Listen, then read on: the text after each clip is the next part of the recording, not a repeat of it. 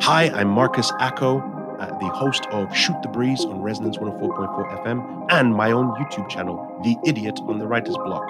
And you're listening to the Us People podcast with Savio Rocks.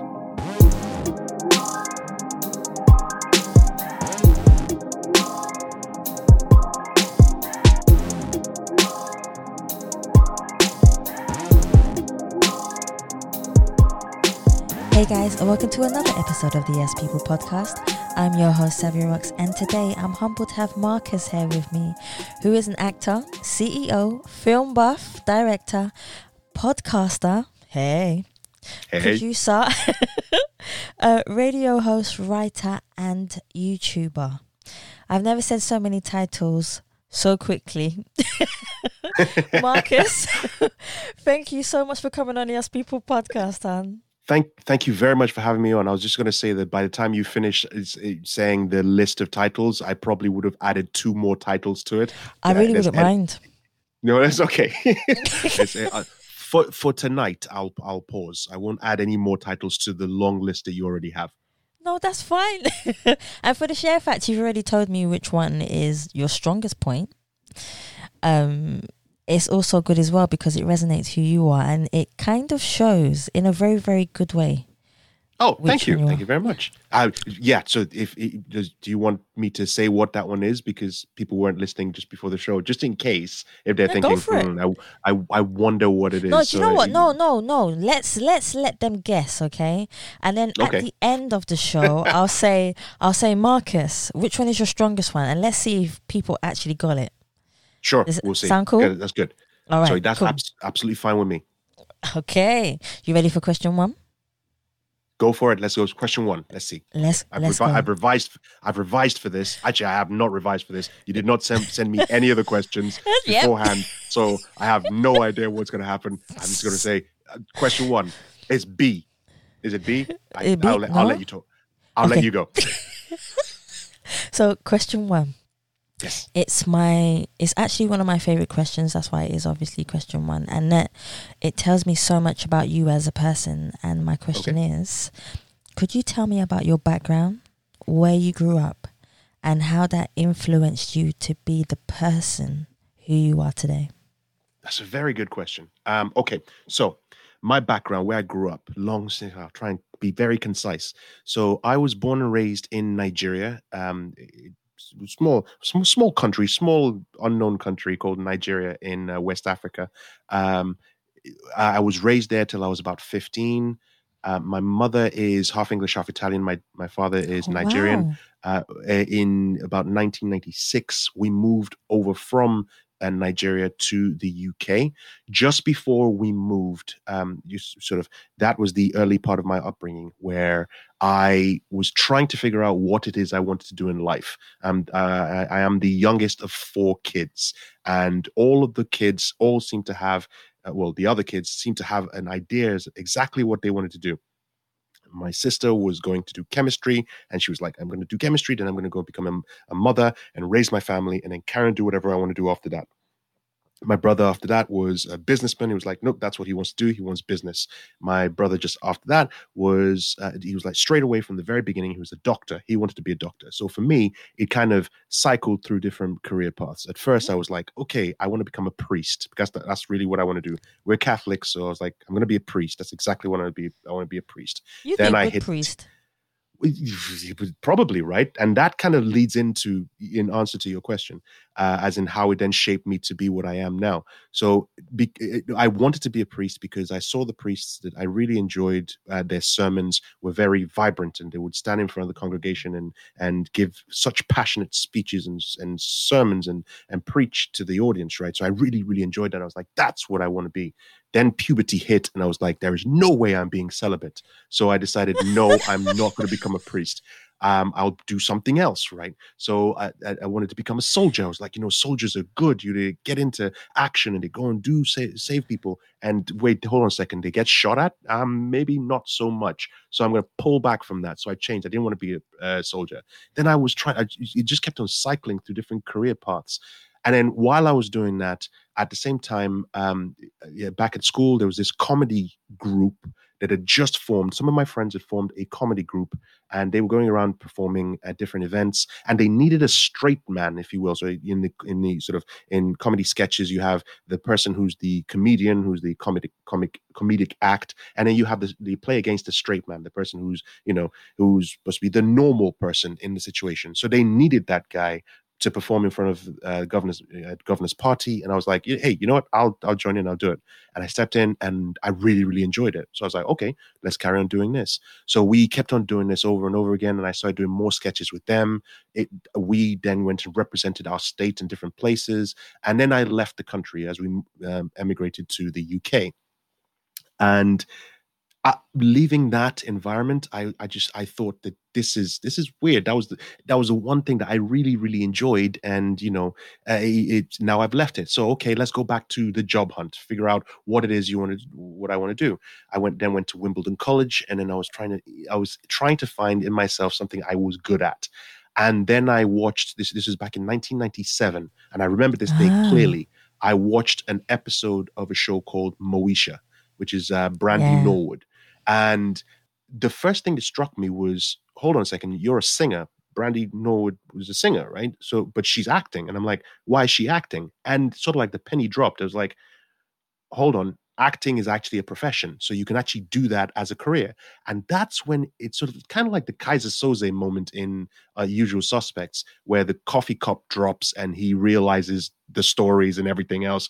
I kind of pieced everything together, that all of my career aspirations were all because I saw a part of the acting in it, right? So the sermons, the preaching, the lectures, all that stuff, I saw that as things that were influencing me from TV and movies that I was watching. So I was like, that's it. I want to become an actor. So from 1997, I decided that was the career I was going to be. I was going to become an actor. That's the first title on my list. Going through in the UK around 1997, I had a thick Nigerian accent at the time. I'm trying to get work, but auditions are hard for people with my skin complexion and my accent. And to change my accent, I watched a lot of TV. And my accent changed into this, which is not really an English accent per se. It's definitely not a South London accent, which is where I lived. And auditions were asking me for a South London accent, and this would come out, and they would be like, "Which part of South London are you from?" Because that we don't know that accent. So I was like, you know what? Okay, fine. Don't give me your jobs. I'll write my own jobs. So I started writing my own sketches, so I could perform in my own sketches. Then I had to give my sketches to people, like producers and directors, to do, and they would say, "Ooh, that's nice. I like this, but I want to change this and make this character do this instead, and this character do." And I'm like, "Can I? I'll take that back. I'll take it back. I don't really want. Let me do it. Let me do it." So I went and I started producing and directing my own sketches. So now I'm an actor, writer, producer, director. Fast forward to get to university. I went to the Royal Holloway University, doing a lot of acting jobs on the side, writing sketches and so on and so forth. And while I studied psychology, I joined the Drama Society at the university, and we performed plays. And that's when I realized that I want to do this. This is what I wanted to do. So I graduated and I tried writing my first movie, my first feature-length movie. And the way I wanted to do it as a theater production to make it easy for myself. So I wrote this production, got a lot of people together. And because I was pulling every single string, as in writer, director, producer, acting in it as well, and catering and hosting some of the people and so on and so forth, I almost had a nervous breakdown. The project almost drove me to a nervous breakdown. And then I stopped. And at the same time, I was like, look, I need to get some advice from someone. This was in 2006. I was like, I need to get advice from somebody. And at the time, Kevin Spacey, the actor Kevin Spacey, was the artistic director at Old Vic. So I figured, what the heck? I'll just send him an email and just say, maybe he can give me some advice. Now, he didn't respond to me, but one of his secretaries, administrative assistants, called me in for an interview. I sat down, I gave my spiel, and they said, okay, first of all, you're doing way too much. You need to scale back a bit. Which is the main thing that you really love? If you scale all of that out, which is the main thing that you love? I said, acting. That's the number one. So they're like, okay, we have this program that's going on at the moment called 24-hour plays, which is Young Vic or Old Vic New Voices. So it was the second year they were doing it, where they would basically get 30 actors I believe, 10 writers, 10 directors, 10 producers, all in a few workshops together. And they would get them to perform some sketches on one night. They would write the sketches, produce it, rehearse it. Everything would be done in 24 hours. So they said I should go and audition for it. So I was like, okay, cool. About, can't remember, about 5,000, maybe 10,000 people went and auditioned. I became one of the 30 people that they selected as an actor for it. I went, I performed. It was one of the best experiences of my life. Period. Oh, wow. Well, okay. Well, I say one. I have to say one of the. I have to say. I'm going to say one of the best. Obviously, my wedding day was a great experience too. I hope so. And the birth of our two kids was also great as well. It's it's up there. So it was one of those experiences. But having done that, having been on that Old Vic stage with the spotlight hitting me, I was like, this is where I need to be. And that solidified everything for me. And I was like, right, I've done the stage stuff. My true passion is film. I wanted to get into film. And that's basically where that started, right? So I decided, okay, the same sort of mentality. I went and did auditions, got a couple of roles, but nothing was really that good. So I started writing more scripts, started falling back into that old pattern. But I realized I can't do all of it again. However, I still kind of did. I ended up setting up my own production company, 8 Foot Ants. It was supposed to be with me and a bunch of other artistic people, but they sort of came in and went. And so we decided, okay, maybe the idea of 8 Foot Ants would just be a collective of creatives. So it's kind of like a revolving door. Various creatives will come in, they'll work with me on different projects, and then they'll go away. So that way I'm not doing absolutely everything myself.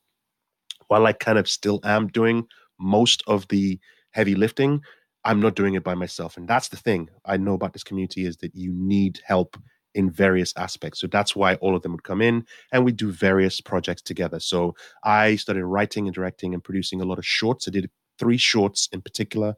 They're all on like Vimeo and YouTube and so on and so forth. You can follow on our page and you can find all the pages to the links to them and so on and so forth. So did those and then tried to graduate into feature films. And it all culminated until very recently where, actually also not just wanting to park there, because again, my mind is sporadic, right? It's all over the place. So I got the opportunity, and this was very, very random. I'll tell that story really quickly. I was on a flight to Thailand for the day job to do something. Oh, by the way, I also have a day job on top of all of this, so we won't talk about that part. But I was on a flight to Thailand to go for my day job, and I had happened to be sitting next to this lady I'd never met before, but we started talking and she asked me, what type of movie would you recommend? And I spent like half an hour going through the entire list of movies and saying, you'd like this, and so on and so forth. And then we ended up chatting on that, 12, how many hour flight it was, because we were sitting right next to each other. And she said, you know a lot about films. You might want to, have you ever considered doing a radio show about films? I said, I'd love to do a radio show. I don't know anybody in the radio industry. And she was like, well, I am a sound engineer at Resonance FM and we're looking for presenters. So if you're interested, I was like, you know what? Absolutely. So I got her details. Her name's Laura Sampson. And we've been doing the show Shoot the Breeze on Resonance FM for 3 years now, along with producer Dave, who joined us along the way. And that has been another great experience because it gives me that opportunity to just rant and talk and just spend an hour a week just talking about movies when I'm not making them. It also helped me connect with a lot more creatives. So a lot more creatives are working with me on their projects. And so on and so forth. And I was going to do my first feature film where I was going to be directing it. Again, tempted to become an actor in it and producing it, but I kind of held myself back, but it was still going. It was going to be a small independent psychological thriller called Pull Out Couch. We had everything set up and the plan was 2020, March, I was going to take it to Cannes, get my investors, come back to the UK, shoot that movie and release it. And what do you know? What happened? COVID happened, right? So that got shelved. And I think I may have skipped past it because I think your question said your background. So I think I fast forwarded through my background and I come to the present. So maybe I'll pause there and I will let you move on to question 2. No, carry on. I like it. I told you I spent ages answering one question. Okay, so anyway, so COVID happened, film projects paused, and I was going out of my mind because there's no creative outlet to produce those films. And then I was watching YouTube, as everybody is doing, just saying, look, I need to try and figure out something.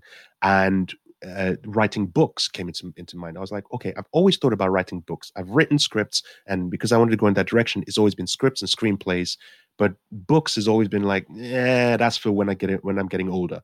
But since I can't do anything now because of lockdown, I figured I might as well get into writing books. But then I realized I actually don't know how to write a novel. It's a completely different muscle to write a novel than it is to write a script. And I've been spending the near part of a decade, maybe a decade and a half, even more than that, actually learning how to write scripts. But a novel is completely different. So I went onto YouTube and I started researching on YouTube, and I found this one channel called iWritely, and it's hosted by this fantastic author called Meg Latour. And she is an author, she's author tuber, as they call it. And she gave me the inspiration to basically start my own YouTube channel. So I started my own YouTube channel with the premise of me being an idiot. And I classify myself as being an idiot because I am. I mean, if you listen to me for 5 minutes, you're like, oh, yes, he is an idiot. We get it. He's an idiot. So I figured, you know what? As an idiot, I'm going to be asking experts for tips on how I can write my own novel. So that's why the YouTube channel came up, The Idiot on the Writer's Block, where I, the idiot, ask experts for tips on how to write, publish, and promote my first fiction novel. So I took one of my screenplays called Atticus the Mighty, which I was hoping Idris Elba was going to be the lead in it. So if he's listening to it, the book is almost done, so you can read it and you can decide you want to do it. I'll remind me to come back to just Winston Ellis. Remind me to come back to Winston Ellis. I'll come back to it in just a second. So I converted that story into a book, and I'm now turning that book into my first fiction novel. And it is essentially an upper middle grade contemporary fantasy with great emphasis on adventure. That's what it is. So that, in a very concise manner, is how I came from being born in Nigeria to being here, having this conversation with you, Savio Rocks. Wow. I don't know how you... I don't know. Yeah. You're like, okay, question 2. That's it. Do you know the funny thing is, Marcus? I actually really do like listening to people. Okay. Somebody can talk forever, and I'll happily just chill and listen. Yeah, but I know I understand, because this is your show, and this is like we said just before before we came on. This is my second opportunity or second situation where I'm being interviewed. I've been doing a radio show for 3 years. It's a radio show and a podcast. I've been doing it for 3 years, and I'm always the one interviewing people. And this is the second time, and it's only happened in a week, that I have actually been the interviewee. So while I have the skills of interviewing people, I don't have the skill of being an interviewee. So I don't know. That's just going to keep always talking. the case. See, okay, this is the thing, right? A lot of people say, can I interview you, Savia? I say yes, but then sometimes they back out. And the reason is, if they just understood that I am such a humble person and a calm person, and you could throw literally any question at me and I wouldn't mind. Everyone says your questions are really hard that you throw at people, and I feel that I need to compete with the questions that you throw back at you. But I was like, you can, but they're your questions, Savia. So it gets a little bit tricky, because as a host, and I'm sure you'll understand this, as a host, people have this perception of you from hearing your voice, and then when they see you, they have another perception, and then when you're interviewing them, they have another perception, and then when they want to interview you, that's when they get scared. Of course. So it's kind of, but I love if anybody would like to interview me, I'd be very happy. Maybe I'd come on your show one day, Marcus. I would absolutely be happy to sort it out where you can come on the show. I mean, we're still doing the show. We're doing it over Zoom. So absolutely, when we finish this, I've got your number now, and you're going to regret the fact that I've got your number, because I'm going to be texting you constantly. So we're going to organize for us to get this done. You're going to be coming on to my show. Bring your film knowledge. We'll just chat about films for the entire hour. It'll be me, producer Dave, maybe Laura Sampson, and you just talking films for a whole hour. That sounds good to me. Excellent. Yeah, I'm not a film buff like you, by the way. And I'm sure you guys are going to teach me so much about films.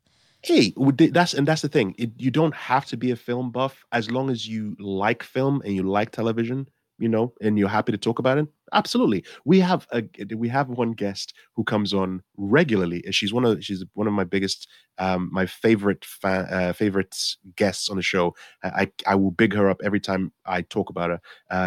I call her the hardest working production manager in the business, and now she's the hardest working head of production in the business, Ariana Ryan. She Wow. hates talking about films. She doesn't like. She's like, look, I don't know what films we could talk about. I'm like, but you come on the show and we'll talk. She's like, fine, and she'll come on the show and we'll talk about absolutely nonsense, and just she'll interweave it. She works in the film industry and she hates talking about films. But I yeah, think she she's comes kind in of and like me in a way. yeah, she's a great fan. I'm Because a great fan of hers. I'm a sound engineer, so for me, it's all about the sound of how everything sounds to me is really important. And me being a photographer as well is another thing. So images are really important to me. So I can talk about that all day. But when you say films, I'm like, Yeah. See, now the fact that you mentioned sound means that Laura Sampson and producer Dave will have a field day chatting to you about sound, and I'll be the one that will be listening on their show, be like, "Oh, wow, okay, so what about this? But what about this?" And the photography side of things, I'll start asking you those questions. And that's the fact that you've mentioned photography. I really want to ask you tons of questions about but photography, but then but I'm I've going to written save those 7 questions for when books you as come on my well. show. I've written 7 books. Mhm. I haven't published them for a reason. Okay. But you know that same question where you said that we've gone completely off topic, but I love it. But hey, you know the topic where you just said you said a sentence to me and you said you didn't know how to write a novel. You said it's completely Yes. different writing a script to writing a novel, and that's very true. Mhm. That is No. epically true. The emotion and the feelings that you have to put into a book will be completely different to what you're putting in a script, because your creative imagination is flying when you're writing a script, because you have images of what kind of people, where you want them to be, what places you want to go to. I don't know if that's how you have it, Marcus, but that's how my mind kind of flies within photography. It's all over the place. No, absolutely, and you're right, because writing a screenplay, because as you said, you visualize things. This is how I see the room. This is how I see the actors. Then that Yes, person will turn to that person. Then that person will turn to that person. And also the logistics of writing a screenplay is very locked down. It's the fact that you don't put much flowery description in your description. You're just basically saying he walked to the room. If anything, the less you write in the description section, the the better. better, because you're just saying, look, just get to the action, show, don't tell, show, don't tell. When you get to a novel, on the other hand, that's completely different, because with a novel, you're in the reader's head. You're creating a sensory experience for the person to be there. So if anything, spending far more time describing something with the alliteration, that's much better, and that works better than when you're writing a screenplay, which is why I definitely needed help with that. Hence the reason why I went onto the YouTube channel. That makes sense.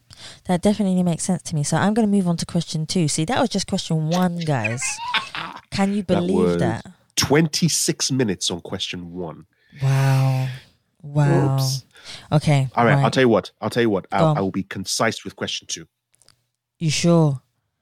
I promise. You don't even know what question 2 is yet, Marcus. I don't know what it is, but I will do my best to be concise. Okay, so I'm going to flip over from one topic to another topic. Are you ready? Okay.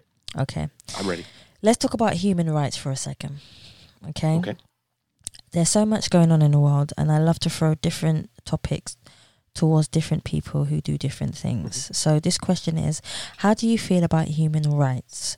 With everything that's going on in the world at the moment, how do you feel that you can use your talent to make a difference in the world, to make human rights stand out, and to make people understand what human rights is and how they should really be treated? Okay. It's a very good question. Very, very good question. I'm going to be concise, but I'm going to be to the point. With human rights, you argue, everyone argues something different, because it's easy to say, well, everybody has to have human rights, but then you discuss what is human rights. When you boil it down, you can look at the high level perspective of what human rights would be. Don't make people suffer. Let sort of you talk about torture, you talk about immigration, you talk about healthcare, you talk about various aspects of dealing with people. Now, your question is to me, how can I use my talents to be able to sort of support people having human rights? For me, because I have a few channels, public channels like the radio show and the YouTube channel. I want to be as inclusive. I want to be so inclusive in everybody can feel comfortable to be in the same room and have a conversation with me. I don't judge people on their beliefs, on their well. Okay. Let me rephrase, because obviously everybody judges everyone on however they feel, right? On their principles, their values, etc. I do my best. That's how I'll put it. I will do my best to not judge anybody on their principles. I will always give them the opportunity to explain themselves, and I can put my point across. And I will always have a conversation with anybody, even if it's just taking out there, even if it's a racist, even if a racist would want to sit down with me, I would love to sit down and have a conversation with a racist. The I've done reason that before why a few is times. there you go. And that's the thing, because the way I look at it is, and this is where it gets a little bit wishy-washy, where all you need to solve problems is understanding. Let me explain why. I know, and I know this is the thing, because I'm trying to be concise and dealing with something like human rights, which is a very massive topic. But I'm going to just chuck it at it anyway. Anyway, there was an interview I watched a very long time ago, and I think it was a CIA operative. I may be butchering the story. Those people who know what I'm talking about, please message into Savia and just say this is what he was actually talking about. It was a CIA or ex-CIA operative who was being given an interview, and she was saying, whenever we look at people in Middle Eastern countries and in organizations like Al Qaeda and the Taliban, etc., we, as in by we, Western society, imagine these people as being demons and evil and criminal and whatnot. However, she spent time with these people, and when these people talk to them about the type of movie, they love movies. They love movies, and one of their favorite movies is Star Wars, the Star Wars franchise. And the reason why they love the Star Wars franchise is because the heroes of the Star Wars franchise are actually terrorists. Because if you look at it this way, Luke Skywalker joins the rebellion. What is the rebellion? They're people who are fighting against the actual government structure, right? Yes, with the way we look at it, the Death Star and Darth Vader and all of them, they are evil oppressors, but they are actually the government. And you have the rebellion, who are these terrorists, for lack of a better word, who actually bring down. We all cheer. Everybody cheers when the Death Star gets blown up, and that's what she was saying. And that's the thing. If you actually were to sit down and try to understand where they're coming from, I know that sounds highly inflammable to say that, or highly insensitive to say that especially when in the aftermath of a terrorist attack, for example, people would say, how dare you tell me to understand where a terrorist is coming from? Put that to one side. I know it's difficult, especially people who have lost family, they've lost loved ones in terrorist attacks.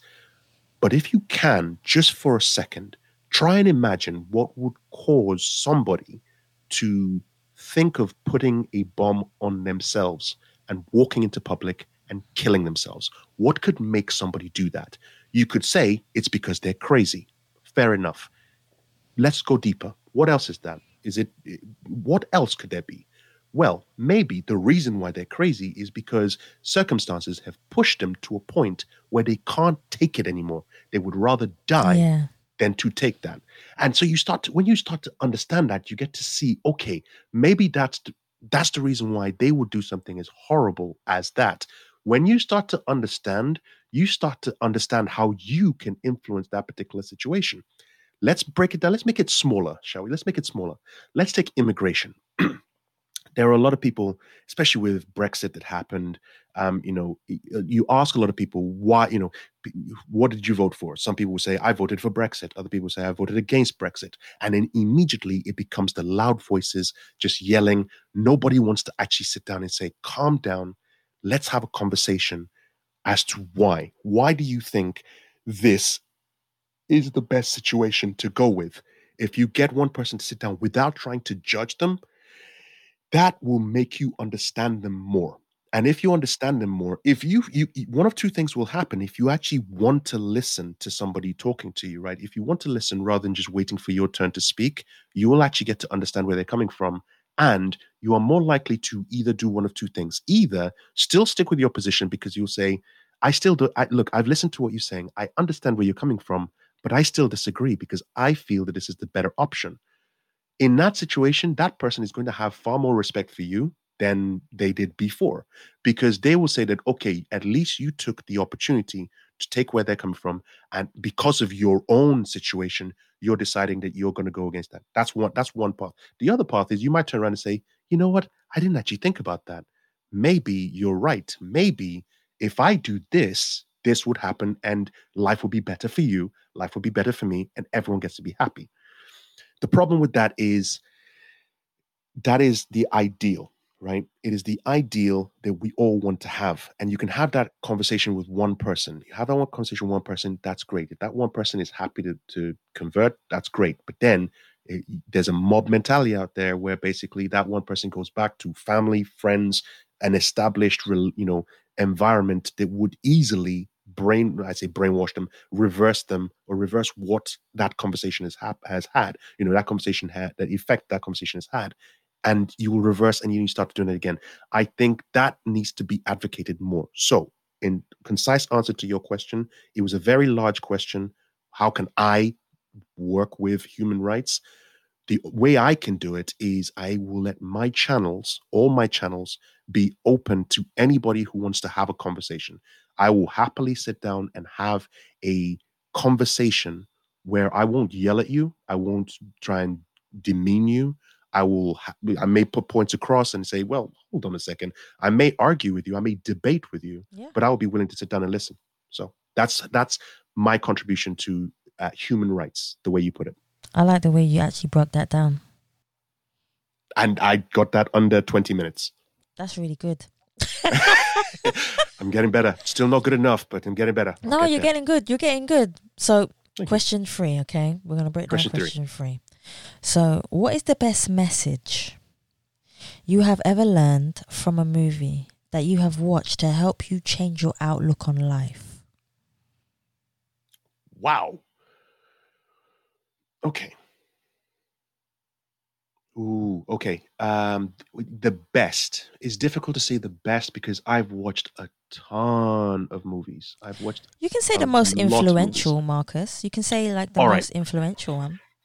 All right. So here's what I'm gonna do. I'm gonna give you the latest movie I watched and the lesson I learned from it, and then I'm gonna go to my favorite movie of all time and the lesson I learned from that. That's how I do it. So the movie I watched most recently was a movie called, it was a British film called Await Further Instructions. It's a great taut horror film. And it's essentially, the story is a family get together for a Christmas meal. Estranged son comes home after 3 years with his girlfriend. And it's a very toxic environment. And they all get locked down because of a potential quarantine event. Not going any further than that. I'm just going to focus on that. So, and then in that quarantine event, they are receiving messages through their television from the outside world saying, you're being quarantined, await further instructions, hence the title of the film. And they get instructions through that. Now, what I learned from that film was always question instructions that you're given. I tend to do that naturally anyway, but I find I actually have more of a propensity to do what I'm being told. So any figure of authority says, Marcus, you need to go and do this. I'm like, oh, okay, I'll go and do that. But the older I get, the more I try to question that. And that movie just reinforced that for me straight away. So much so that I've found recent behavior has actually been that where I've been told by somebody, oh, this has happened and this has happened. And I've gone, nah, I'm going to do something else. It turned out that actually they were right and I was completely wrong. But still, I walked away from that saying, you know what? I don't care. I did what, in my opinion, I looked at it, I weighed up the situation and I questioned what I was being given. What I was being told was not concrete enough. I looked at it. I could not see enough evidence for me to go in that direction. I weighed up the evidence and I went in my own choice. So that was the most recent lesson I've learned from a film. Now, my favorite film of all time is Oh Brother, Where Art Thou by the Coen brothers. Okay. And I've watched that film good 250 times. No word of a lie. Now, there's moral of that story. The film is basically kind of a take on Homer's Odyssey, where three prisoners in the South in the Depression era America are basically trying to cross the state of Mississippi to get to buried treasure. And they go along. They meet various characters from the Odyssey, like the Oracle and the one-eyed Cyclops and so on and so forth. And they meet different characters, and it's kind of like different. Anyway, there's music, and it's great, and it's fantastic. And what I gained from that film, for me, basically, it lifts me up out of every bad. Whenever I have a bad mood, whenever I'm feeling bad, that movie will definitely uplift me and will take me out of that bad mood. And what I learned from that is essentially it is about family, it's about trust, and it is about how can I put this? I've never really taken from that what I've learned from it. And it's very good that you asked me that question, because I'm going to go back and after this interview, I'm going to be like, no, I learned this. And I'm going to be like, actually, no, I didn't learn anything from that movie. But what I took from that is when you have a true calling, Yes. do your best. Just when you can resonate, when you go to sleep and you wake up and you feel that this is a true calling, this is exactly what I am supposed to do. Do your best to try and do that. So, being a writer. Yes. Yeah. When did you realize that being a writer, or words have power within content? When did you realize that words were so powerful in the world and the universe, and how what you think and what you feel manifests in the world? When did you realize that within your craft of writing? That was in 2009. I was working on a film project. It was called Welcome to Purgatory. Okay. And the story was about these three people who got on a train, they died, and they woke up on a train and were in purgatory. And essentially, they were being escorted from limbo, purgatory, by their guardian angel, Guardian Paul, who was taking two of them to heaven and one of them to hell. When they discovered that heaven has been destroyed and also hell has been destroyed, and now everything is pouring into purgatory. So that was the script that was written. And that was going to be my first venture into feature films. And essentially, the fact that project itself took about 5 to maybe even close to 10 years of my life to get done, and to try and get to the point. We never ended up making the movie, and it sort of fell apart in the end. But that was the point where I understood that when you write something, you put it on the page. If you write it and put it in your drawer, it means nothing. And that's the essential part. If you write something and you put it away and nobody sees it, never sees the light of day, it means nothing. It's words spoken in an empty room. The moment you take that page out and you put it out into the world and other people are there to read it, the moment another person reads it, you impact their life. Because even if it's something as simple as they read it and they say this is rubbish and they throw it away, you still have an impact. It might be a very, very small, minuscule impact, but it will have an impact on them. In fact, I found after that, when I read other scripts, I read scripts that when I read the words on the page, I think, this is amazing. I am if you were to grade me as a writer, I am D- at best. And then there will be other scripts I would read and I'd be like, this really is what is being produced right now? Okay, forget that D-. I'm moving myself up to a B-. I never go, no matter what, I would never, I'm not any higher than a B- on my best day of writing. And even that is way too high for me. Why'd you But say that that though? it's because again, it's because I've read other people's work and I've seen people who have done the craft. I mean, you look at writers. I'll throw a number of names out there. You see people like Courtier Newland, who's a British writer. Who you read his work, and I'm reading his latest book at the moment called A River Called Time. And boy, it is just mesmerizing the way he puts words together. You have Irinosa Nokojie, her work as well. She's got a collection of short stories. Nudibranch is one of them. A Butterfly Fish is another one. You read those books and you see how she puts words together on a page, and I'm just looking. I'm like, I'm just going to give up because there's no way I can be that good, right? And You then, can't say and that then though. You can't no, I say know, that, I know, Marcus. I know, I understand. And that this is the next point. Because then next I read something like 50 Shades of Grey. And I say, well, hold on a second. Let's back up now. If not, if 50 Shades of Grey is a book that goes out there and makes millions, close to billions, then I got a shot. Okay, I can get out there and I've got creativity that can do that. So that's the reason why at the end of the day, there's an element of me always keeping myself humble. I'm like you. I like to keep myself humble because at the end of the day, the moment I start to say I'm an A-star writer, that's it. Just forget it. Put me aside. I'm done. But I'm not there. I barely peak at B minus. And so that's the reason why I feel words have such a profound impact, but they can only have an impact once you let them out into the world. So those of you who are writing yourself, you mentioned that you've written about 7 novels and you've put them in the drawer. Don't take them out. Even if you think it's rubbish, put it out there. Here's why. And this is something that I've learned recently because of doing the YouTube channel.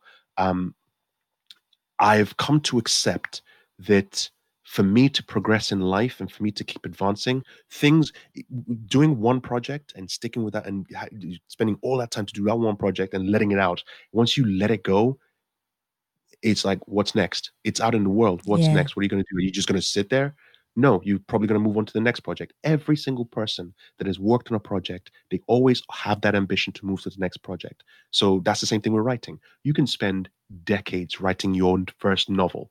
You say, I want to get this perfect, right? You get it perfect, you let it out there. Somebody's going to, first of all, one person's going to come and say, this isn't perfect. This is 50 Shades of Grey. Secondly, after you've done that project, what's going to happen? Are you going to stop writing or are you going to spend another 30 years to do another project? So, what I've come to learn and what I've come to accept is I have to be comfortable putting something that I can say is not perfect out into the world True. because I will learn. When I put that out in the world and somebody says, this isn't perfect, as the idiot, I'll learn. I'll say, oh, okay, tell me why it's not perfect. Good. Next project, I'm not going to make that mistake. I'm not going to make that mistake. I won't make that mistake. At least I'm now moving on to the next project. So just like I said, 5 months ago, I decided to start doing writing novels. I've already got one novel that's done. While that's done, and I haven't finished it yet, I've finished the first draft. I'm letting it settle before I go and re-edit it and then carry on doing that. At the same time, coincidentally, I was trying to work on a graphic novel called Culver City Chronicles, and this has been in the works since 2012, and this is exclusive for the show. I've got some artists since 2012. I lost my artist in 2012. There were a number of people who had tried to help me out. I've still got them. I've got them set aside. I will get back to them and say, look, it's ready, but I'm waiting for it to be ready. But this month or this year, got some new artists who are now working on it, and we're almost done. So effectively, in the next couple of months, I'm going to have a an edited draft of my first fiction novel. I'm going to have my graphic novel, first copy of my graphic novel done. And at the same time, I'm working on another project, which I don't want to talk about just yet, but it's my NaNoWriMo project. So I'm going to keep that until I get that done. But that's coming up as well. So I would say probably between 6 to 9 months from now, I'll actually have 3 books that I will be self-publishing to try and get out there. And that's the thing. Just if you have a book in you that you want to write, or you've got a script in you, or you've got a movie in you, or a poem, just do it. Because if you don't, it's just going to sit there and you're going to feel worse for it because you will always say, I've got this thing in me and I haven't done it. So just go out and do it. So what if somebody says it's terrible? Really, literally, so what? If somebody says this is the worst piece of writing I've seen, I'm going to be like, okay, why do you think it's the worst? I'll try to understand Yeah. what it is. If they tell me because of this, this, this, and this, I'm like, you know what? I see your point. My next novel will not have those, and we'll see what happens. And I'll learn, and I'll do that. So that's it. I like that. That makes sense to me. Here's one for you that I think you would like. If you could choose 3 people to invite to a private project which was fully funded, what one writer, Okay. one producer, one director Ooh. would you bring with you on that project? It could be anybody, dead or alive. Who would it be? Ooh, you threw in dead. Oh my. Okay. Okay. Writers. Can I pick 2 people as the writers because they kind of go together? If Usually, they're like intertwined, where like they're a team, then that's fine. yeah. Okay. So the Coen Brothers, right? Oh, that makes sense. I love the Coen Brothers movies, right? They're fantastic. Absolutely love their movies. So I would put the Coen Brothers as writing the script for the movie that I would like to be done. The producer that I would want. Oh, hold on. Shonda Rhimes. I would want Shonda Rhimes to be my producer and the showrunner for let's make it a TV series, right? We'll make it a TV series. So the Coen Brothers will write the TV series and Shonda Rhimes will be the producer because that woman, she has, look at Grey's Anatomy, Scandal, How to Get Away with Murder, all of these TV shows that have been running Grey's Anatomy is still running. Great. And then Scandal only ended maybe last year. Yeah. I think How to Get Away with Murder has probably just ended. Yeah, exactly. Yeah. And she keeps on going and going. So she'd be the producer that I'd get. The director that I would get, now that bounces from different directors. Obviously, each year it's a different director that will pop into my head. And for me, right now, my favorite director is Taika Waititi. Taika Waititi, who directed Thor Ragnarok. He directed Jojo Rabbit that just came out recently. He directed a film called Boy. He directed The Wilder People or something along those lines. And he directed, I think he directed Eagle versus Shark. He's a New Zealand director. I love his work. He appears in all of his films as well, and I think he's fantastic. So that's basically, and this is just off the top of my head. Obviously, when we finish this interview, I'm going to sit down and I'm like, why didn't I think of that person? Why didn't I think of that person? I'm going to get a lot of messages, guys, from Marcus once we finish.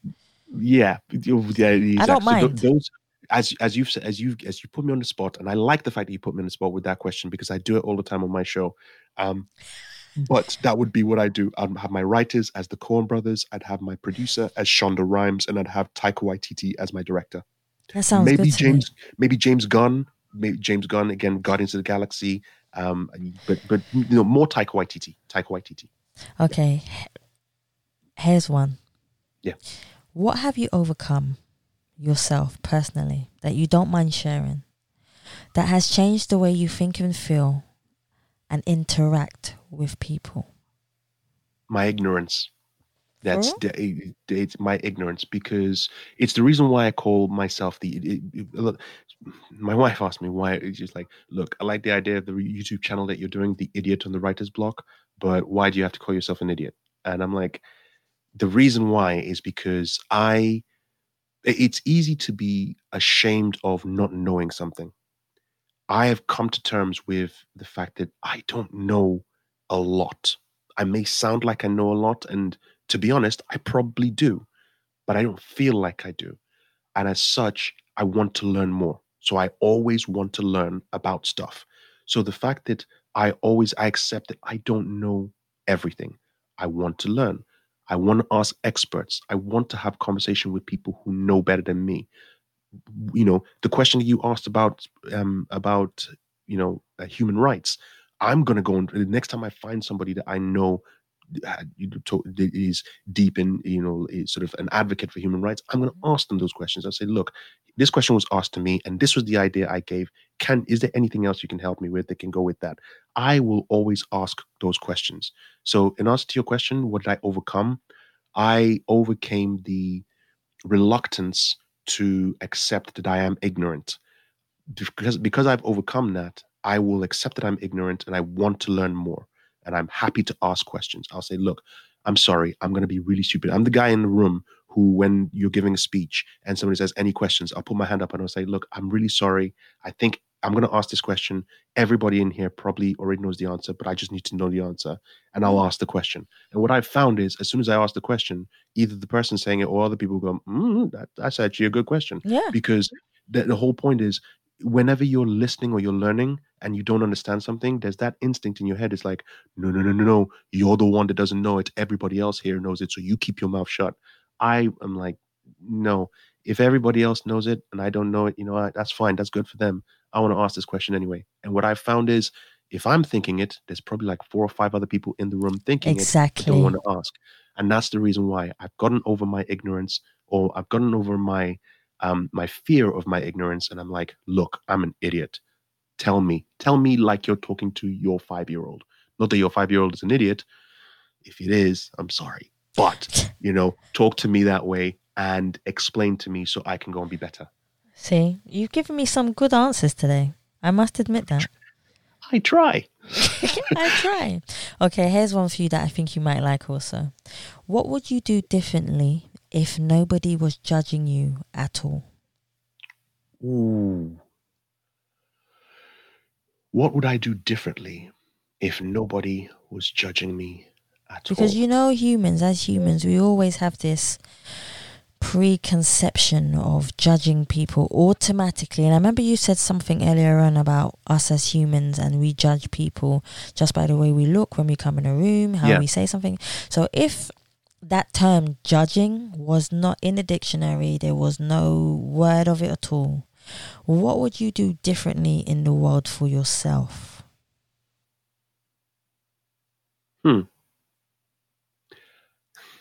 Okay, I was going to say I'd sing, but that's not true. I don't care.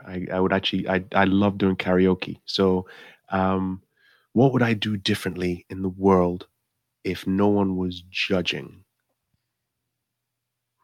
That's a very good question. I've actually got him on the spot. Wow, I feel... Yeah. You know what? Here's the reason why you put me on the spot. Because I can't think of anything that I wouldn't do that I'd be afraid that people would judge me for. Because anything, if it's a conversation you want to have, like I said, I will openly have a conversation with anybody about anything. It is anything that I want to do. And I guess the only things I would say aren't whatever are probably crimes. So gambling, that's probably, but even with gambling, I play the lottery. I used to play the lottery. That kind of got a little bit bad and I had to stop. So there was that. But I have a very addictive personality when it comes to that kind of stuff. So I'll get hooked onto games and, that kind of stuff. So that's probably what I would do. So I guess that would probably be it. I would, if nobody would judge me, I would spend the entire day doing my radio show or talking to people about films and watching films. That's it. That's exactly what it is. If people didn't judge me, I would basically, and I guess now we're locked down in COVID, I would basically spend the entire day, the entire week, just sitting there watching one film after the other, after the other, after the other. I'd neglect my kids. I'd neglect my wife, who I'm kind of neglecting right now. So that's why I'm on a time crunch. It would literally be a case of, I would just say, I just want to sit here and watch Coen Brothers movies, Taika Waititi Marvel movies. I want to just dive in and watch all of those movies. That's what I would do. If no one would judge me, no judgment, that's what I'd do. I'd spend the entire day doing nothing productive but watching movies and TV shows. What are you most proud of that you stand for? What am I most proud of that I stand for? Free speech. Now, let me explain what I mean by free speech. I don't mean free speech that, yeah, okay. I mean free speech that you should be able to say openly to in conversation what you really feel about a certain topic. Now, that means that if somebody has a topic or an idea or an opinion that I disagree with, I'm not going to enforce my own opinion on you. If you were to, if you were to turn around to me and say something like, "I'm going to pick a topic," and you go, "That's how I feel," let me pick a random topic. Okay, let me pick an innocuous topic, right? Um, and I've said this recent number of times recently. The Black Panther movie, right? So Black Panther came out and it made a huge. It was hugely successful, and there were people online in other countries having conversation about, well, why is it that that everyone's making such a big fuss about Black Panther? Now, people who've said, I've never really met somebody that said that. I've always seen that online, and you should never go and have an argument online. That's the one thing I'd say. Don't have arguments online. The reason why is you'll find yourself just shouting into the sea, and whatever response that comes back is just an echo, or at worst, some fish laughing at you, because that's all it is. You'll have trolls who will be there who will give you responses just to annoy you. I want to have a conversation where free speech is somebody can say to me, look, I want to sit down with you and I want to have this conversation with you because I feel this way. I feel that the color of your skin means that you are less than me. Mm. I want somebody to be able to tell me that. The part where free speech becomes dangerous is when it influences policy. Because if you were to say that to my bank manager, and then the next time I go for a loan, my bank manager says, "You know what? This person has said that your skin color is less is means that you are less of a person or some more substandard, and in that case, I'm not going to give you a loan." That is That is different. That is when it's actually impacting my life in that regards. But if it's a conversation, because that conversation is expressing an opinion that will probably affect their behavior of how they act to people with the color of my skin. I want free speech to happen. The reason I want free speech to happen, even if it's free speech I disagree with, or even if it's speech I disagree with, it still needs to happen because that's the only way you're going to be able to find out how somebody truly feels. And again, back to my comment about no judgment, you have that conversation of why do you feel that way? What have you experienced that makes you feel that way? Is it because of what you're seeing on TV? Is it because you've actually had that experience? Is it because somebody has told you that? Is it because you've lost a job and you found out that your job was given to somebody who looks like me? That's why it makes you feel that way. If it was somebody else who looked more like you that took your job, would you still feel that way about people that look like that? I would ask those questions and I'd try to get that understanding because at the end of the day, even if I can't change that person's mind, I understand them. Hopefully, they understand where I'm coming from because they can see, look, the way they're impacting, the way they're acting, the way they believe is impacting somebody else like me. Now, coming on to that racism subject on one bit, I'm mixed race. So my mother's, I've mentioned this before, my mother's half English, half Italian. My dad's Nigerian. So I'm mixed race. The color of my skin, I don't know if anyone can see me, it's more caramel than anything else, right? Now, what that affords me is I travel when I travel, and I travel quite a lot. I go to different countries, and whenever I go to different countries, I always get a puzzled look. And that puzzle, and I'll explain what I mean. So that puzzled look, it's always them in the back of their mind, just thinking, "What is he?"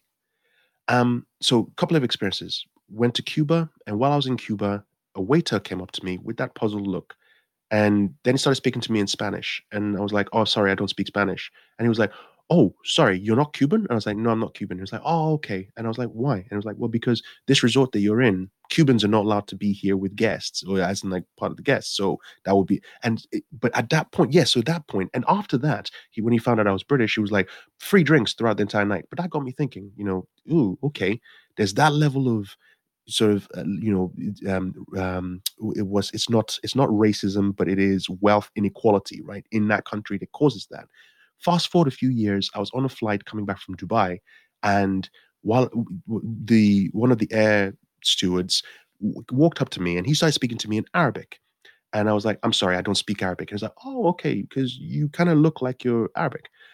What that enforced in my head is whenever I meet somebody who might be racist, What happens is, and this is just my theory, so please do not take it. You take it with a pinch of salt.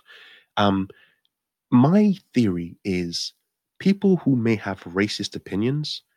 It's an instinctive it's something that's instinctive within them. So they've been raised to feel that way because nobody's born racist. You're raised in an environment that will make you become racist. So that it's like the lizard brain, if you will. Imagine your id or the lizard brain inside you thinking that this person of this color is bad. Now, as soon as they see somebody who is, let's take the just use the black and white option, for example. Let's say a racist, and apologies to all race all white apologies to all racists, apologies to all white people who I'm not saying that all white people are racist. I'm just using you as an example. So bear with me a second. So imagine the white person is the racist, and that person has that lizard brain that is the racist part of their brain. Now, the moment they see somebody with very dark complexion, that lizard part of their brain pops up and says, substandard, black color, substandard. Now, with somebody with my skin complexion, that lizard brain pops up and says, hold on, is this person black or not? That moment of hesitation causes that lizard brain to go, forget about it, and goes back down, which means that the rational part of that person's brain steps up and they ask the question and they engage me in a conversation. And the thing about me, as you've noticed, I talk a lot. I like to make people feel comfortable when they're having a conversation with me. When I'm having that conversation with somebody, I put them at ease. And whatever type of, and this is just from my own experience, whatever type of negative reaction they may have had towards me recedes. And it always, and I have gotten the backhanded compliment of, wow, you speak really well. And I'm like, that's okay. That's not as complimentary as you think it is. And we go from that. So that's been my experience when it comes to that level of racism. And it's probably what gives me the not privilege. It's what makes me feel, oh, it's okay to have the conversation. So I'm pretty that is just to go down to explain that not many people will want to sit down and have that conversation. Not many people would have had that privilege that I've been afforded with the color of my skin to be able to at least entertain that conversation or at least to be able to have that conversation. There are people that I know who, because of the color of their skin, that chance, that lizard brain pops up and boy, it goes south quick. And so people like that are not able to be objective and say, look, let's sit down and have this conversation. It comes back to that point I made about understanding where the terrorists are coming from. You can't sit down and have that conversation if your family has been hurt, killed by a terrorist attack. You'd be like, I don't care what you say. I don't care if he looks like me. That person is a terrorist. That person is evil. And as such, I do not want to have a conversation with that person. I get that. That's the problem. The problem is because that conversation is not being had, because that understanding is not being had, we're not going to progress. We will keep butting heads. Look at what happened in America recently, right? With the whole with Trump and the Democrats. It literally came to a point where it became split. Now I know, and I know this for a fact, that there were level-headed people in that fight. People who were like, look, let's have a civil conversation. There's a news channel I watched on YouTube called Rising on the Hill. You have what's her name? Crystal Ball, who's a Democrat, liberal Democrat. She's a Democrat, really. She hates being called a liberal Democrat. And then you've got Saga. I keep forgetting his name, but his name's Saga. He's a Republican, full on, Fox News Republican. But both of them have that conversation together, and they basically hash out different topics and they pull in different views. That's a situation where you have two people having a conversation. However, that gets drowned out by the loudest people yelling. It gets drowned out by the people wearing the MAGA hat saying, no, Trump needs to be in power. Stop counting the votes where he's losing. Carry on counting the other way around. Stop counting the votes where he's winning and stop counting the votes where he's losing, and so on and so forth. You get that side. And then you get on the other side, people saying, no, absolutely, he needs to be, Joe Biden is one who's going to be, who's going to bring us back to civility. When, if you actually really think about it, are you really going to explore, if you really sit down and explore their principles and their policies, is that really what you think is going to, and you see what I mean, right? So what I found is a lot of people are very loud and say nothing. I I know I talk a lot and say a little bit. So that's basically where I come from in that regards. And yeah, just to not concise, but I just want to bring it back to that one point. So I just want to bring it back to the point where um essentially just having a conversation and being able to understand where the other person is coming from, that will be able to alleviate a lot of the problems that we're having. Unfortunately, it can't really happen all the time, but free speech is the one thing that I am proud of in myself, that I will always stand for. I will always, I will stand for your right to say that you are superior to me. But the next thing I would say is, prove it. Let's have a conversation. Prove that you are superior to me by having a conversation with me about any topic that you want to have. Mhm. We'll have that conversation. Let's find out if at the end of that conversation you still feel that you're superior to me. If you do, that's fine. Walk away and say it. The moment you stop my bills from being paid because you think you're superior to me, that's where you're crossing the line. You can say whatever you want to say. Just as long as it doesn't impact me in that regards, that's fine. That's what I'm proud of. Okay, I like that. See, with me, it's a little bit different because everyone just sees my dark skin. And as a woman, when I go to different countries, because obviously for photography, I travel quite a bit also. For me, it's a little bit different. I know you were saying they start speaking to you in another language, but for me, they just see a dark-skinned black girl. Exactly. Here's the thing now. I'm actually half Indian. Okay. My mother is Indian, my father is black.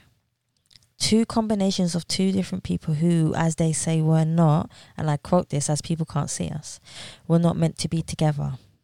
Sure. Right? So for me, because I have big curly hair, I always get black women saying, is that, for instance, your hair? Yes, it is. And I've had arguments, not loud ones, just ones where I walk off because that's my nature. If I feel like I'm not going to get through to a person, the best to diffuse it. Exactly, yes, to diffuse it, I will walk off because that's the best form of diffusing somebody that I could do. I get asked, "Is that your hair?" I say yes. They say no, it's not. I say it is. No, it's not. Hold on a second. I do it. I'm the one that's doing it every morning. It's mine. So it's not. I don't know whether it's a stigma where people think that black women especially are only meant to have a certain type of hair, because hair is such a big thing for black women. I don't know why it's such a big thing for black women, whereas on the Indian side, here's a story for you. So I went to St. Lucia, where my family is from, and the Indian side, my mum's side, the Indian side, didn't really accept me the way my grandmother's side, the black side, accept me. I find them very accepting. They didn't care where you're coming from. They didn't care whether you're black, white, green. They're very compassionate. They're very kind, and they accept you for who you are. So that's my family. Everybody has a different story to tell. But on the Indian side, one day I asked my auntie for a glass of water. My father was with me. My mother was with me. She said, sure, you can go in the kitchen and get it yourself. And I said, oh, thank you so much. Are you sure? Because I don't know where everything is and I don't want to intrude. She says, yeah, you sure you can? Because I am black, and I'm not lying to you, because I am black, she followed me into the kitchen and watched what I was doing. Yeah. My brother is your complexion or even lighter. He done the same thing. Did she watch him? No. Yeah. So I see. So I understand your concept of where you're coming from, and I understand the concept of where I am coming from. But that ignorance will always be there, like you say, unless we have the conversation. And now that was the question I was going to ask. Now, with your experience, as you've just described, you have experienced that level of both racial and sexist judgment from somebody. Mm. Are you willing to sit down with that person and have that conversation? Of course, anytime. Okay, there you go. That's it. And that's the thing. But while I understand that there are people who've been hurt, there are people who've been killed, who've come close to being killed in that situation, and because of that, they won't have that conversation because there's a book that was out. I can't remember the name of the person who wrote it, but it's "Why I'm Not Talking to White People About Race," something along those lines. I think that's I the name think of the I've book. I heard can't of it. remember what it said. Yeah, and I understand that logic. I understand that mentality where it's like you have to keep explaining and you have to keep explaining to somebody. You have to keep dealing with the question: why are people getting so offended by the me touching their hair? Why is somebody? Why are people? Why can't we do blackface? And you have to keep explaining why you can't do that. And there are people who just like, look, I'm sick and tired of having to explain.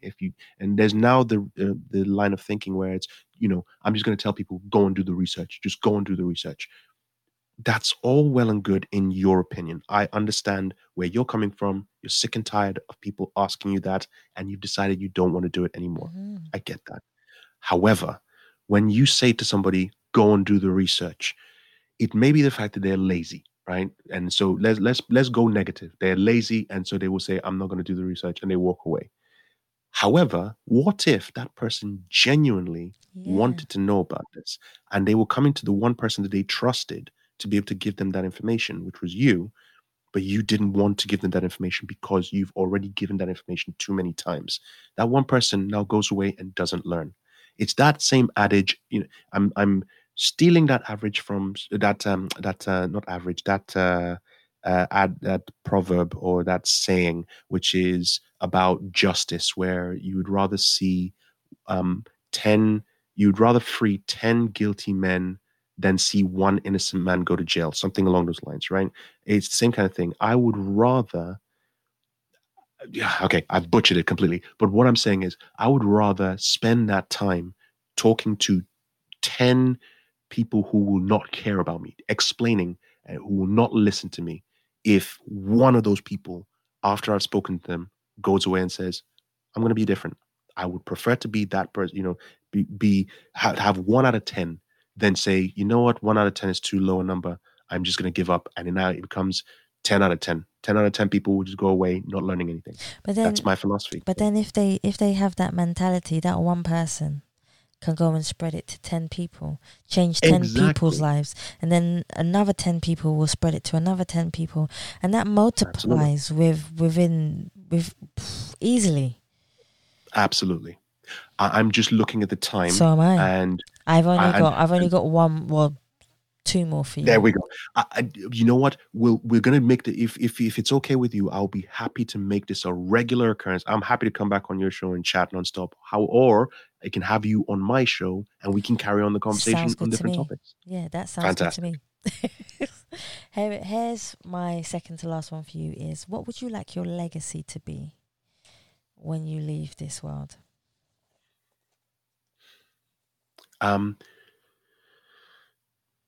Funnily enough, I was thinking about that question recently. I can't remember why. I think it was from a podcast I was listening, and people were talking about their legacies, and someone was saying, when I die, I want people to remember me for all of this stuff. And if I'm being completely honest, that doesn't bother me, because at the end of the day, when I'm dead, not if I'm dead, although I have this thought in my head that if the cybernetics program were to come in and I'm to become part cyborg, I'll happily take it so I can live for 1,000 years. But that's a different subject altogether. My point is, when I'm dead, I don't care what is known about me. What I want my legacy to be is my kids to be great. I want them to just go out into the world and rock really hard. And I don't mean rock in the music. I mean, whatever they become, they are the best at it. That's what I want. I don't care about myself in that regard. I don't care about what the world thinks about me after I'm dead. I want to go out and do films. I want to go and write books. I want to do all of that stuff. But if I'm being completely honest, I'm doing that to be completely selfish. I'm doing it because I like the process of acting. I like making films. I barely watch the films, and I barely listen to my own shows. I do it in the moment. I do it. It's out there. The world can see it. The world can enjoy it. Happy with that. I'm happy to produce content for the world to see, to laugh, and to discard and either learn from it or not do anything.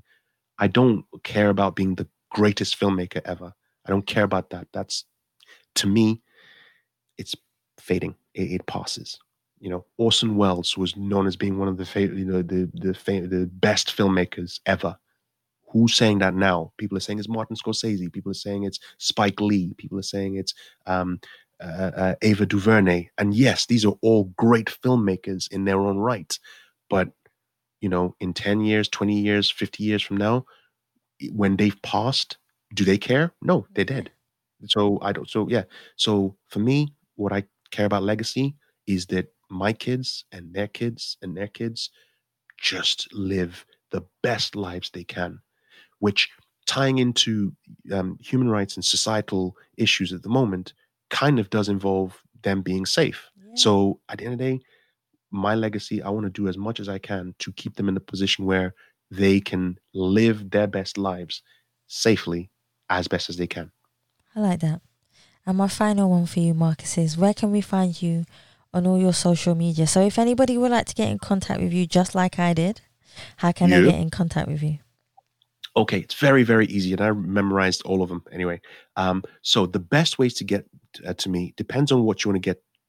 Come at me. It depends on what you want to come to me for. Sure. If you want to come to me about the YouTube channel to talk about books, I'm happy to. If you're an expert, if you're a published author, if you're writing yourself as well, Savia, I would love to interview you on the YouTube channel about the books that you haven't published. I'd love to talk to you about that as well. And if anybody else is a publisher or a literary agent or a writer wants to write, they've written, they've published, either self-publishing or traditional publishing, all of that stuff. If you want to reach out to me, email me at theidiotOnTheWritersBlock@gmail.com. That's theidiotOnTheWritersBlock@gmail.com. On social media, all that novel aspect, the Idiot on Writer's Block is ION Writer's Block, which is Facebook, Twitter, Instagram, Parler, if you're on Parler as well. It's ION Writer's Block. Message me for that. If it's about films, it's the Shoot the Breeze website. It's Shoot the Breeze. Okay, I'll give you the social media one because my marketing angle, I learned as we went along. So 3 years ago, we were not social media savvy. So we have different social media handles for the Shoot the Breeze. So for Facebook, it's Shoot the Breeze on Resonance 104.4 FM. On Twitter, it's at STB_Resonance FM. On Instagram, it's Shoot the Breeze Show. So it's probably better to go with Instagram. Just go at Shoot the Breeze Show. Message me about films. Any questions you have about that, just send me on that. If you just want to chat and say hi and whatnot, my Twitter handle is Marcus_Acko. I don't have my own personal Instagram. It's basically just those ones. The company Instagram is 8foot_ants on both Twitter and Instagram. But yeah, those are my social media handles. And just go on YouTube. And to be honest, if you want to chat to me directly, I respond to everybody who comments on my YouTube page, which is The Idiot on the Writer's Block. Go watch any of the videos, like them, put comments on them, and I'll respond to you. No problem. So yeah, that's how you can reach me. Cool. Marcus, I want to thank you so much for coming on the Yes People podcast today. No, Savia, I want to thank you very much for inviting me onto your channel. I hope it's been as good as you wanted it to be, but I've had such a really nice time, and your knowledge has been, I'm sure, not just to myself but to other people who are listening, will be Savia, immense. I'm telling you honestly, I would have carried on speaking for hours had it not well, been they don't know what as the late as time it was. is. They don't know, guys. It's almost 10:30 at night. Exactly. So, and yeah, and I've got to go find out whether or not I've lost a chapter, which is close to 1,000 words. So yeah, I'm fingers crossed. I haven't. Fingers crossed. Word has saved that. I think it will be. I think it will be. Let's make sure. Cool. Guys, thank you so much for listening to the Ask People podcast. And please remember, you can subscribe to Spotify, iTunes, Google Play, and any other platform that you prefer listening to. Please also follow us on Facebook, Instagram, and Twitter. And you can also donate to the Ask People podcast by simply going on the Savvy Rocks website or just typing in paypal.me/Us People podcast. Thank you so much for listening. Stay happy, stay positive, and as always, please continue to be kind to one another.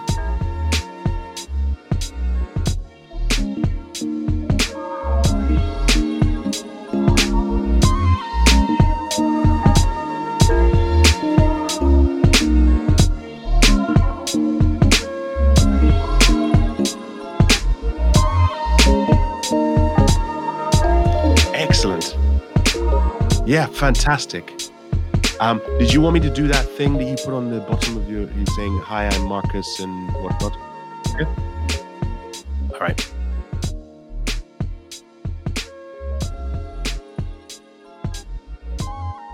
Excellent.